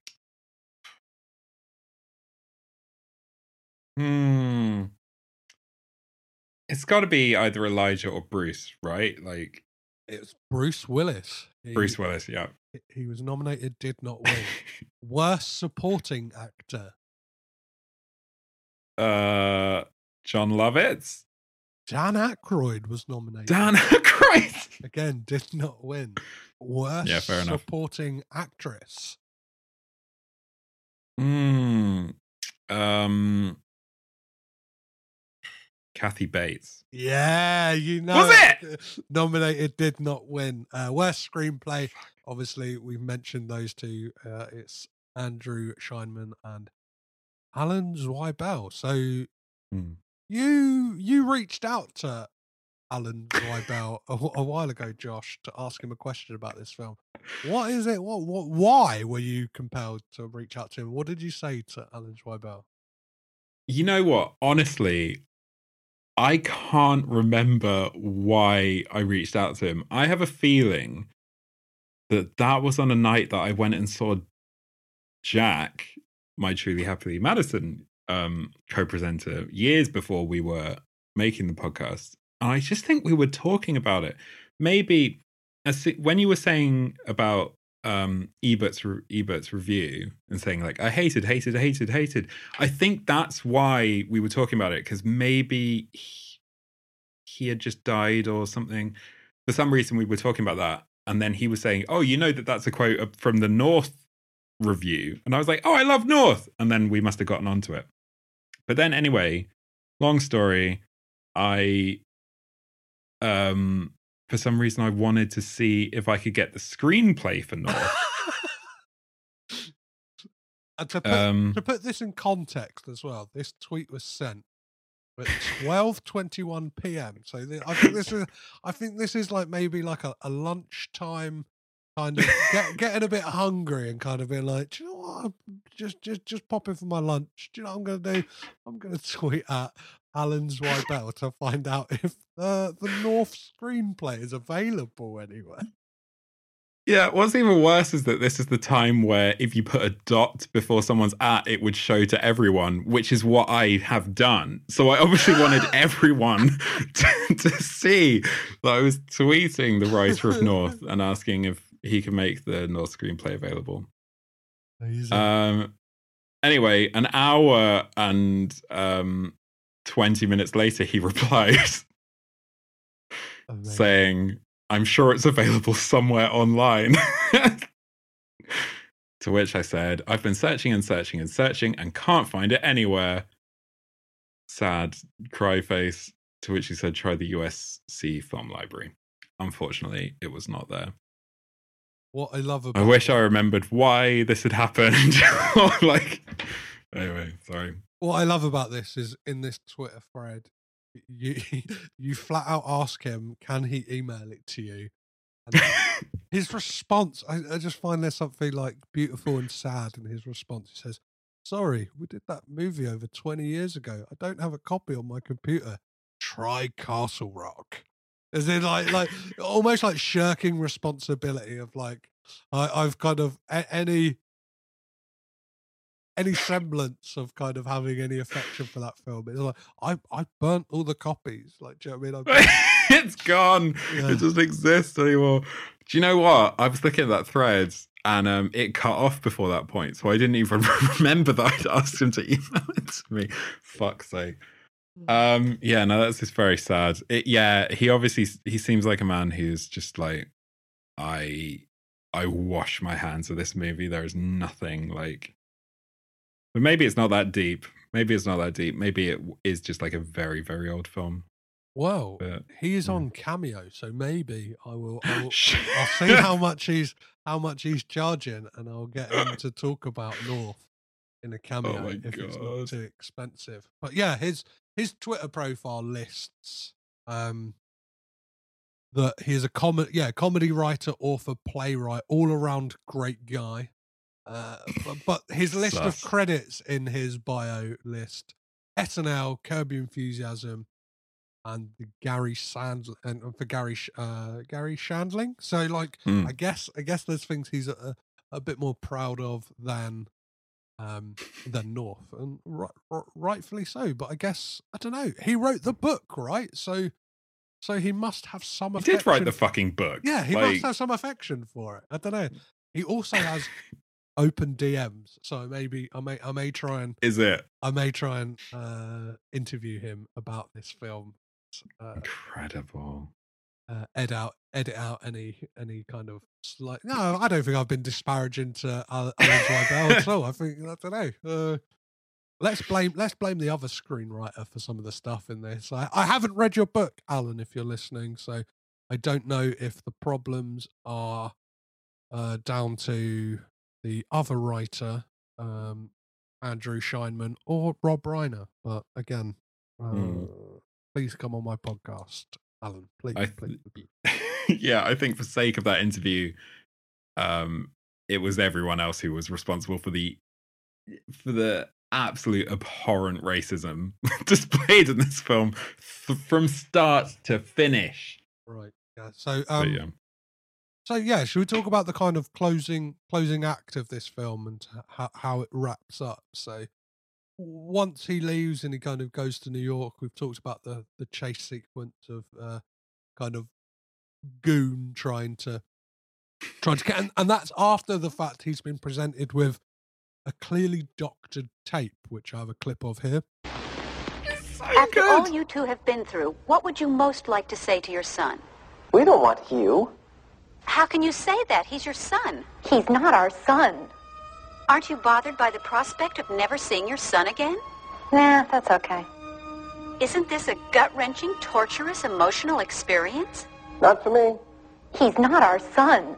We don't want Hugh.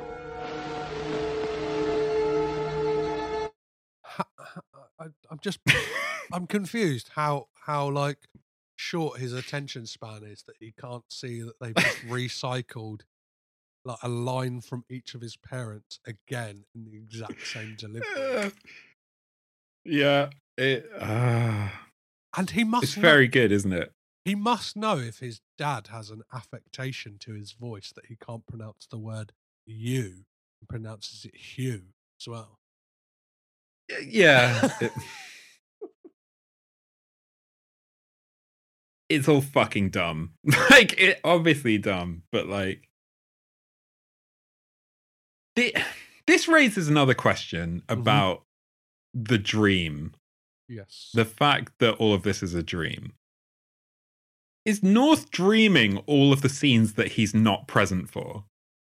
I'm guessing so. Yeah, I'm guessing he's dreaming the fact that in his dream there is Winchell kind of having this like weird dictatorship that he's trying to control. There is this thing that he orchestrates an interview where his parents like genuinely say, give us another chance, and they doctor it to be like he dreams about a kind of shady assassin coming to kill him in Central Park. Like, yeah, he dreams all of it. Like, I don't like the fact that he couldn't dream up culturally appropriate people to play people from certain cultures. Like, poor form, North. Poor form.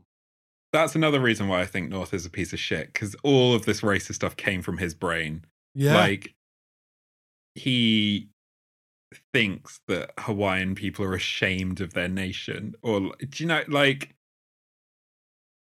everything that happens in this film, he thinks horrible. But yeah, I was just like, yeah, totally, you said it. But like, why is he dreaming? Like, he's dreaming his parents love him, and then it's edited, but then him in the dream doesn't know that it's edited. Like, I love it. I love a story. I love plot. It does take this weird turn, and I get it. Like, again, sort of dreamy, like, it turns into a nightmare. It's gone too far. Yeah, it's like that monkey. But it is super insane. Sorry. It's like that monkey paw situation, right? Like, be careful what you wish for, because, like, it will always have, like, a caveat to it, that it won't be, like, the kind of, I don't know, you make the genie's wish, but someone's got to die because of it or whatever. Like, it's all got to turn on you. All the kids are going to turn on you because you've actually learnt the error of your ways, that you want to just return to your parents, who are probably, that's the thing, he doesn't factor in that, like, his dad's probably stressed trying to sell all these trousers and stuff like that. Like, it kind of really discounts the facts and gives a really poor message to children that, like, that their parents should always be unflappable and infallible, whereas, like, I don't know, I think, like, what's good about, like, decent films for kids is it shows you that parents can be, like, make mistakes and stuff like that. As a parent myself, I'm very much look towards stuff that, like, I don't know, won't damage. I guess my whole thing of being a parent now is just like, with everything, actions that I do, things that I show him, is like, I just don't want to destroy his life.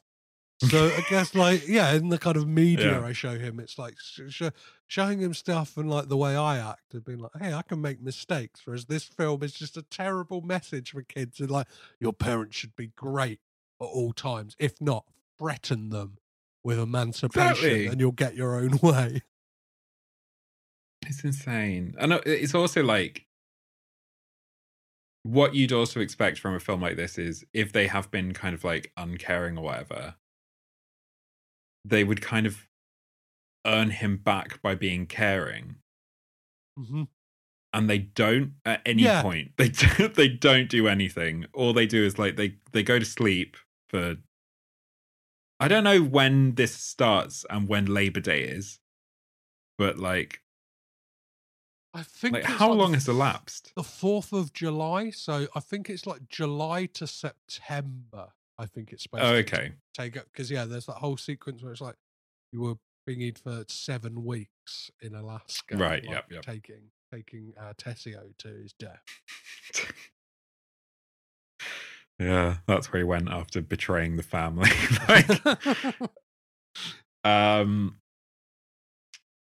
What was my point? I had a point. But yeah, they've just been asleep for however many weeks, like 2 months or whatever. And then they wake up, they immediately get kidnapped. Like, fine, they're trying to find him. And then they record that video, like, again, fine. But there's nothing of them, like, well, actually, no, I've realized I've realized what I've done. It's not real. It's not fucking real. Nothing that's happening is real. Like, I realized what I've done. I've gone down an argument thinking any of this was happening, but it's not. Like, they did do normal things. They tried ringing hospitals and they went around like usual places, like because he was missing. Yeah. Like,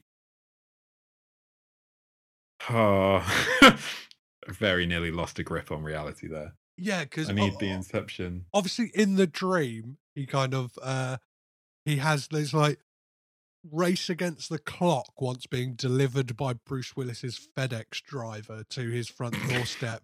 Has a confrontation with Winshaw, who's like, "They're at your secret spot. The judge is there, surrounded by clocks." Judge is there. And then, like, if he's not there by midday, it's kind of sent to an orphanage, which is again bizarre. A bizarre set of I love it. circumstances. I love the law. That's like you have to literally be in the parents' arms, both arms of both parents, otherwise it's not real, and you get sent directly to the orphanage. I had also completely forgot about how the dream sequence ends. It's fucking harrowing, right? It blew my mind. Like, where he's sprinting to get to his secret hiding spot, which, as we mentioned before, is like the sofa area of a department store. And he gets there, he's got 10 seconds to spare, and he's running in slow motion. His parents, George and Elaine, are running towards him in slow motion, and they jump up over a sofa. And just as they do, it's revealed that the hitman assassin has been sat there in direct view of the judge for this entire time and just pulls the fucking gun and shoots him. Yeah. Cut to like him waking up and Bruce Willis going, "Hey kid, you need a lift? You need a ride home? You need a lift." And then he tells and then it does that kind of Inception thing as well on us as well. That he pulls out the coin that Gabby shot a hole through, and then we're left at the end like being like, "Oh, what actually happened? Like, was it yes, it was a fucking dream. We know it's a dream." So like, I don't know why that like kind of, I don't know, like talisman of like his dream is kind of seeped into the real world for some weird reason. I want to posit an alternate theory. Okay, let's hear it. It's all real.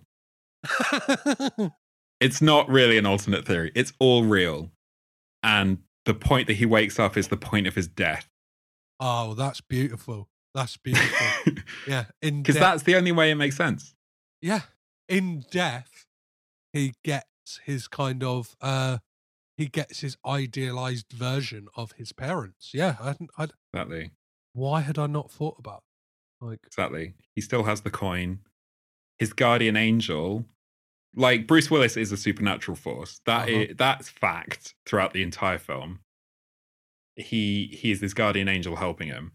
And then in death, he acts like, the ferryman taking him to his final resting place. Yeah, this is... in his little car, his little car boat. This film is basically Jacob's Ladder for kids. Yeah. Yeah, exactly. Yeah. This is it. We've cracked the case on this. Maybe this episode was my Watergate. Like we have really like, do you know what I mean? We are Robert Redford and Dustin Hoffman. Really, like we've traipsed the streets, we've knocked on doors, we've followed the money, and we figured out that North is just North is just fucking dead, man. Yeah, He's just North's dead. dead. And this film is Jacob's Ladder for kids, and Click is just a remake for idiots. Actually, I think you'll find Click is the Galaxy Brain remake of this. Okay, yeah. Maybe. No, yeah, I don't know. Like, that's the only way I can make it make sense of, like, unless he's always had that coin and it's for some reason makes it into his dream. Like, yeah, I would be like, see, I've no idea, like, because the book doesn't have a Wikipedia page, which is awfully alarming. And I'm sure, I hope that that ending is in the book, and like there's a North devotee who's listening to this, and like I'm sure they would have switched off by now if they are listening. We're like, you fucking slandered this film. But like, who was going? The ending of the book is he's dead, and it's like, yeah. And so it's a real, like, be careful what you wish for, because you might just fucking get shot as a 9-year-old child. Or however old he is. That's how I'm looking at this film. This film is, he's killed for the sin. He's killed for being ungrateful and being racist. Yeah, he didn't honor his parents or whatever that commandment is. I would really be interested to know what Elijah Wood thinks of this film. Fuck me too. It's like, what's he had before this? I guess Back to the Future 2. I know he's only in it for like a second, but he's there. Is he in that film with Macaulay Culkin, obviously the kind of kid of the moment of the early 90s? The Good Son. Is The Good Son before this? I want to say it's around the same time. Like, what blew my mind is that this is the same year as Pulp Fiction for Bruce Willis and Richie Rich for another kid who looks exactly like Richie Rich in this film. And I just think it's got Richie Rich's teacher as well. Is in this film as the guy who works at the Smithsonian, who's this kind of like, I don't have his name to hand, but kind of was Ben Stein. Was wheeled out in the 90s to kind of just play like a guy who speaks a bit like this. I'm here to tell you about something, and like I'm supposed to be a boring guy. Like it's so yeah, The Good Son is the year before this. So he would have. It never gets mentioned in interviews. The Good Son or North? North. I think The Good Son does, as being like, people like, that film fucking terrified me. Like, how, like, what was it like making that film, being a kid who couldn't watch it? And then I've never seen anyone interview Elijah Wood and talk about North. Maybe if or when I speak to Elijah Wood, I will. Oh, please do. I will be able to really crack the nut on North and find out what his what his views are. What his expert take is. Is he dead? Is he alive? Is he Yeah. dreaming? Tell me. I need to know. Maybe it'll be a case of like, oh, I got to work with some really great people. A really a diplomatic answer to the fact of like, it was great to work with Rob Reiner. Like, Yeah. it's great And to hang no out one with else. Dan Aykroyd for that day and Bruce Willis. Like, Alan Arkin was there for a bit. That was good. Yeah. Oh my god. I really enjoyed Seinfeld, so having Elaine and George as my parents was fun. Yeah, that was good. Elijah, God. if you're listening, let's talk about North. Please. Right. I need to know. Should we wrap? Should we? Yeah, that feels like it on North, maybe. Right. It's quite a short film as well. It's only like 87 minutes or something. Yeah. So maybe, which is a godsend. If they'd spent a bit longer, it's one of those films where it's like if you said, oh, spend a bit more time on it, maybe they could have like done justice to the cultures that they kind of like just really shit on. But then you're looking at like a 3-hour film. Yes, that is true. I think the way of saving this is like you just pick 3 families and you spend 20 minutes on each of them. Like, you know, yes, rather than a whistle-stop tour of racism. Whistle-stop tour of racism. Yeah. Amazing. So, yeah, is there anything else we've missed that you would like to mention at all, Josh, on this film?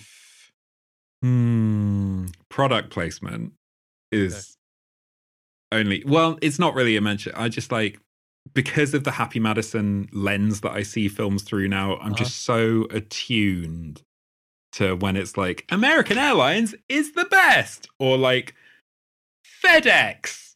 We love FedEx. It'll get you home overnight. You know, it's just very weird. And for a film that's so expensive, I mean, obviously it's going to have a load of product placement in it, but like, it just felt quite brazen. I feel like that was it. No. I think, yeah. Nothing. How about you? Anything else for you? No, I don't think that is. I feel like this is as I said, there's only so much you can talk about with this film without kind of going over in a loop of kind of how problematic and like distasteful it is, and kind of it feels crazy. I will say one more. One more. I found it. Bruce Willis pronounces Amadeus in a way that I've never heard it pronounced anywhere else by anyone. Amadeus. Yeah, I think he's never seen that word before in his life. And by the kind of all the people involved in making a film, nobody who worked on this film did. Do you know what I mean? Like script editor, producers, like yeah. And this is Amadeus, I guess. This is post the kind of the film Amadeus being out, right? Which I imagine like people would have heard. Like Rob Reiner, you would have thought being like, he would have been like in the Academy at this point. I imagine. He'd have been at the premiere. Yeah, he would have heard that film said. Like the fact that nobody. It's the same thing with the Scarlett Johansson line. Nobody was there to kind of. It's when you fall down on those small moments that you realise that you're in for a bad time if they're not taking care of the minor details. They're not taking care of the major issues. Yeah, exactly. They don't look after the small stuff. So, you know, don't look after the pennies, or look after the pennies, the pounds to look after themselves. You know that phrase? Yes. Is that real? That could be a phrase. But like, should have done that. It reminds me of like that thing where bands or artists will put like a really wild like thing in their rider where it'll be like only blue M&Ms, and their justification for it is always, the reason we do that is if you're not paying attention to that kind of detail? Are you paying attention to the fact that we need like a drum riser that can turn upside down? Do you know what I mean? Are we going to kill Tommy Lee? Do you know what I mean? Like, exactly. Or something like that. So, Josh, one of the things I like to do as we kind of wrap up the conversation on the film is ask you about some Coppola connections. Were there people who are either involved in this film or are on screen who appear elsewhere working with another Coppola family member? Did you manage to find any? Well, I guess Tessio. That's the main one. Oh, are there any others? That's Elijah Wood. Right, I've got. Have you got some? I got a couple here. Yeah. So Elijah Wood is in The Trust with Nicolas Cage, 2015 crime drama, and also produced Mandy and Color Out of Space, which also star Nicolas Cage. Yeah, nice. John Lovitz is in Trapped in Paradise with Nicolas Cage and is in Little Nicky, which has an appearance by Patricia Arquette, who at the time was married to Nicolas Cage. Fuck yes. And then, as you mentioned, Abe Vigoda played Tessio in The Godfather, which is obviously directed by Francis Ford Coppola. And Scarlett Johansson is, of course, in Lost in Translation, directed by the wonderful Sofia Coppola. So, let's rate this film. And the way we do that on this podcast, Josh, is I always ask my guests, what would be the perfect wine pairing for this film? What are you pairing with North? A baby sham and a rotten steak. Okay, that's perfect.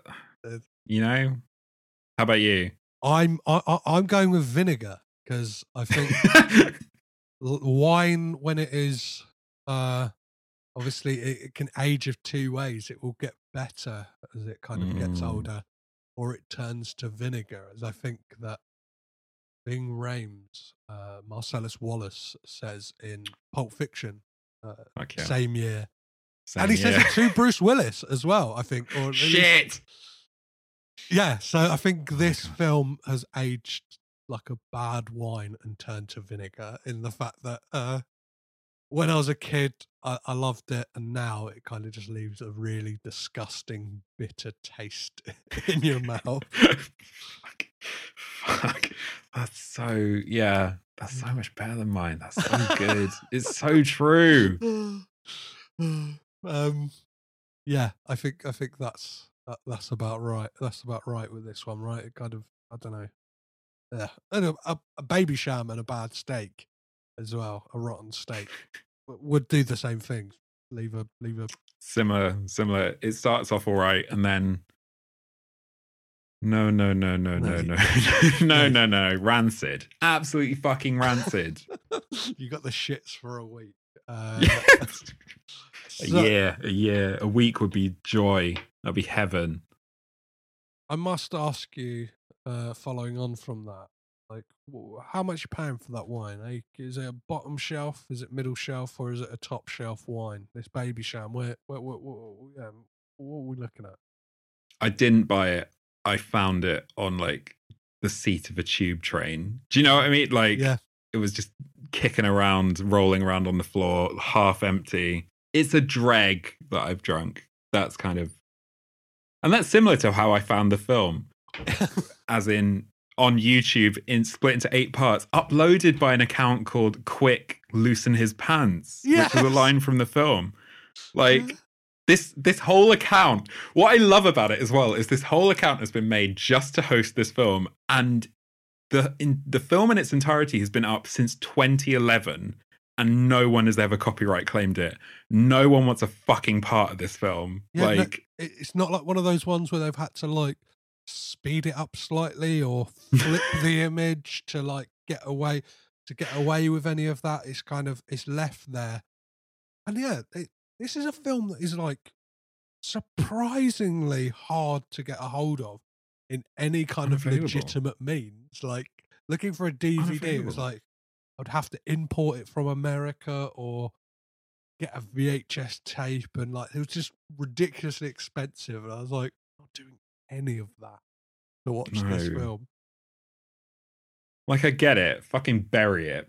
But also, make it easier for podcasters to access, or for people who want to listen to the podcast and watch before or after, so they can understand all the subtle allusions to racism we're making. Do you know, like, I guess make it easier. I guess Castle people Rock. have got to suffer with us and watch that 8-part YouTube series, as I'm calling it. It'll give it a bit more gravitas than it deserves.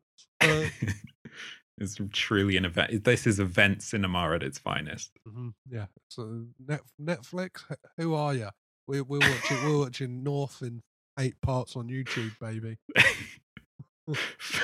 Like you said, filmed on like a 90s flip phone and uploaded using in pre-3G internet, like fucking Edge network. It's hideous. Somebody's being shouted at by their mum because they want to use the phone for this to be uploaded. Do you know what I mean? Yeah, exactly. No, you can't call your mum. I'm uploading North to the internet so that everyone can watch it. Quick, loosen his pants. Yeah, loosen. Come on, what are you doing up there? Well, as we wrap things up, Josh, I must ask you a few more questions. And the first one being, which Coppola family member would you keep? But in doing so, you get rid of the collective filmography of the rest of the family.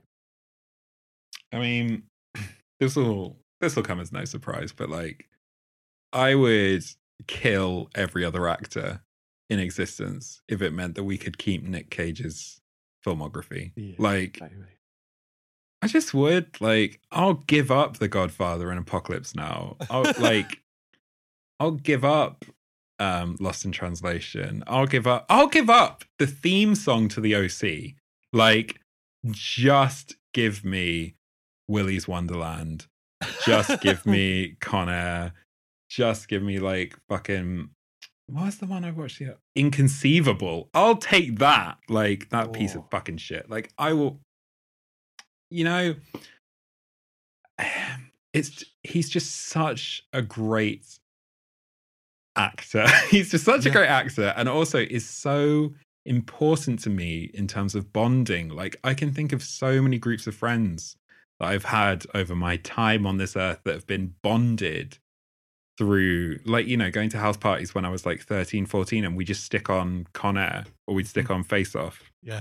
And then through lockdown last year, like, my partner and I would, when we couldn't see each other, or like, I think it was even before we were dating, we'd watch Nick Cage films over like Zoom or whatever together. And that was like a bonding, you know, like a nice, like, we'll have a chat about this.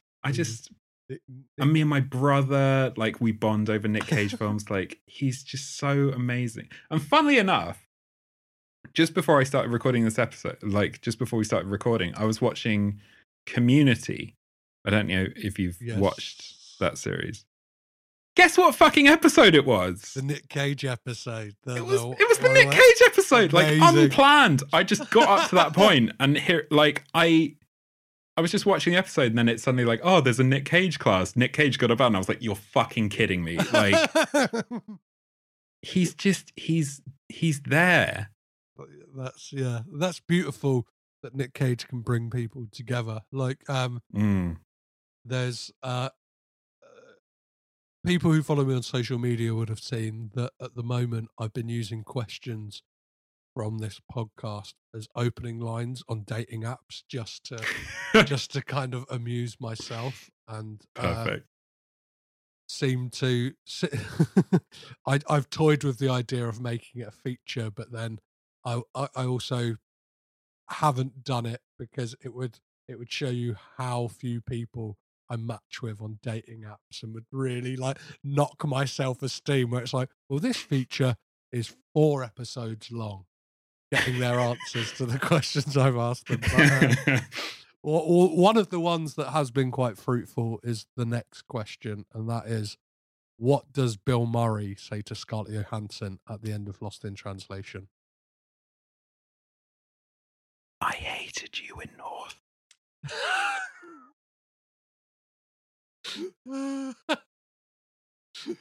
Or like the line was, "I really like you," or whatever the fuck it was. It's not. I very like you. Like fuck. Yeah, or maybe he says, "I very want you," and then that's it. Yeah, that's what he says. "I very want you," and she's like, "Aw, little hug. See you later." That's perfect. Both of those answers. Yeah, I hated you in North is a fantastic answer to that question. I love it, Josh. It's been an absolute pleasure chatting to you about this. We've probably talked about this film way more than it deserves. We've probably, I find small pleasure in sometimes being like the only podcast who's talked about a film, and I feel like I haven't done the research beforehand. But if this is the only living testament of North in podcast form, I will chisel that on my grave. The only proof that this film exists for UK audiences. Yeah, apart from that, apart from me, us two and Loose in Your Pants doing the fucking doing the devil's work. The devil or the Lord's work, who knows? Who can say? Only time will tell. It's the devil. Listeners, spoilers. So, Josh, where can people find you and keep up to date with what's happening with the second season of Truly Happily Madison, and anything else you want to share with people? Well, yeah, if people want to follow me personally, they can at PAPSBY at PAPSBY. That's at PAPSB.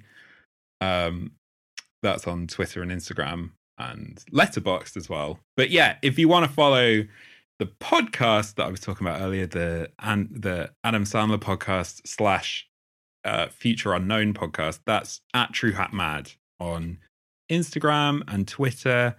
And yeah, you can find the podcast and listen to one of 52, I think, episodes about Adam Sandler's various films. I love it. Yeah, you can find that on iTunes, Spotify, anywhere. Truly Happily Madison. Amazing. Thank you so much for having me on as well. Like, no worries. Well, thank you for coming and making some Coppola connections with me, Josh. No problem. Anytime.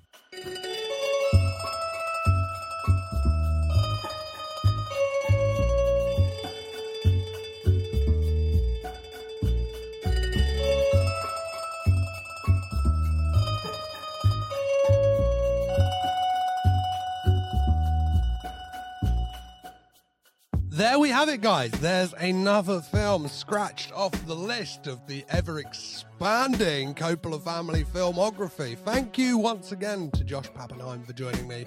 It was a lovely, lovely conversation about a bad film.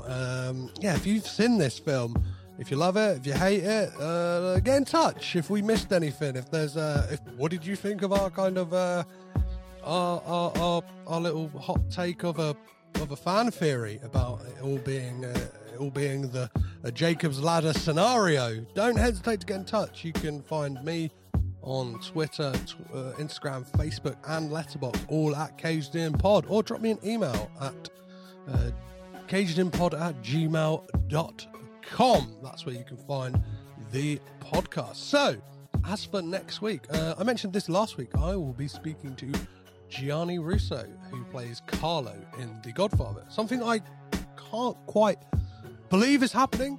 Obviously, when I started this podcast, I never thought I'd be speaking to half of the people I spoke to, whether that is the guests I'm speaking to, the people I've interviewed, and speaking to someone who actually starred in The Godfather. And I'm happy to say starred in The Godfather. He has quite a prominent role. He's quite a prominent character in the film. Without Carlo, there's certain things don't happen, and he's kind of a bit of a linchpin to the machinations and the plot of that film. So very much look forward to sharing that conversation with you next week. So at the time of recording, the time of release, so tomorrow, it's exciting stuff, guys. I'll be going to a multimedia VIP press screening of the new Nicolas Cage film. The Unbearable Weight of Massive Talent. There's some other stuff going on with that I can't quite share just yet because I don't know myself, but I don't want to count my chickens till they've hatched. But things could be very exciting on this podcast very soon, or they may not. I may be eating my words right now just by saying that. Obviously, probably a lot of you are probably piecing things together and trying to figure out what that could mean. But yeah, I think there's some fun times ahead on this here dear podcast. So yeah, again, a massive thanks to all of you guys who listen week in, week out and support the podcast in any way that you do.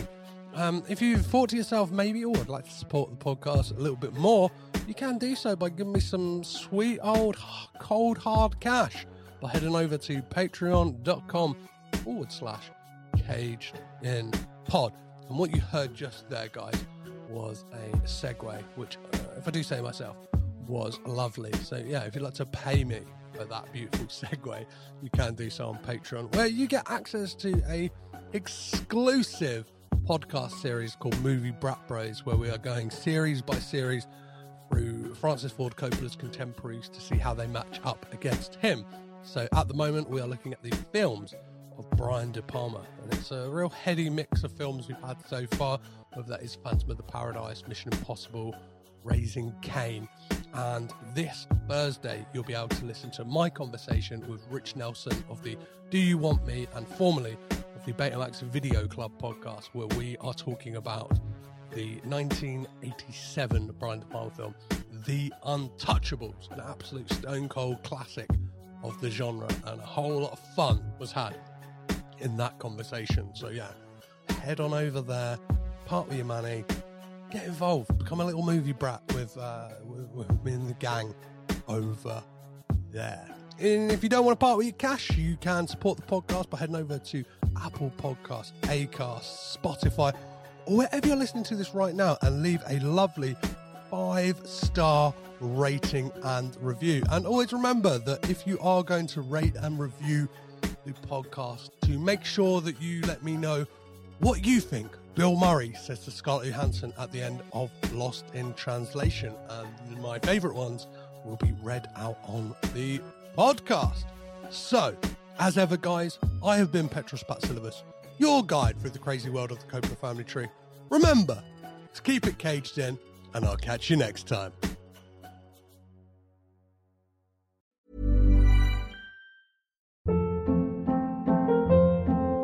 Hold up. What was that? Boring. No flavor. That was as bad as those leftovers you ate all week. Keke Palmer here, and it's time to say hello to something fresh and guilt-free. Hello Fresh. Jazz up dinner with pecan-crusted chicken or garlic butter shrimp scampi. Now that's music to my mouth. Hello Fresh. Let's get this dinner party started. Discover all the delicious possibilities at HelloFresh.com. Planning for your next trip? Elevate your travel style with Quince. Quince has all the jet-setting essentials you'll want for your next getaway, like European linen, premium luggage options, buttery soft Italian leather bags, and so much more. And is all priced at 50 to 80% less than similar brands. Plus, Quince only works with factories that use safe and ethical manufacturing practices. Pack your bags with high-quality essentials you'll be wearing for vacations to come with Quince. Go to quince.com/pack for free shipping and 365-day returns. When you make decisions for your company, you look for the no-brainers. And if you have a lot of mailing to do, Stamps.com is the ultimate no-brainer. It streamlines your processes to make your business more efficient, which makes you less busy. Mail checks, invoices, legal documents, and everything you need to keep your business running with Stamps.com.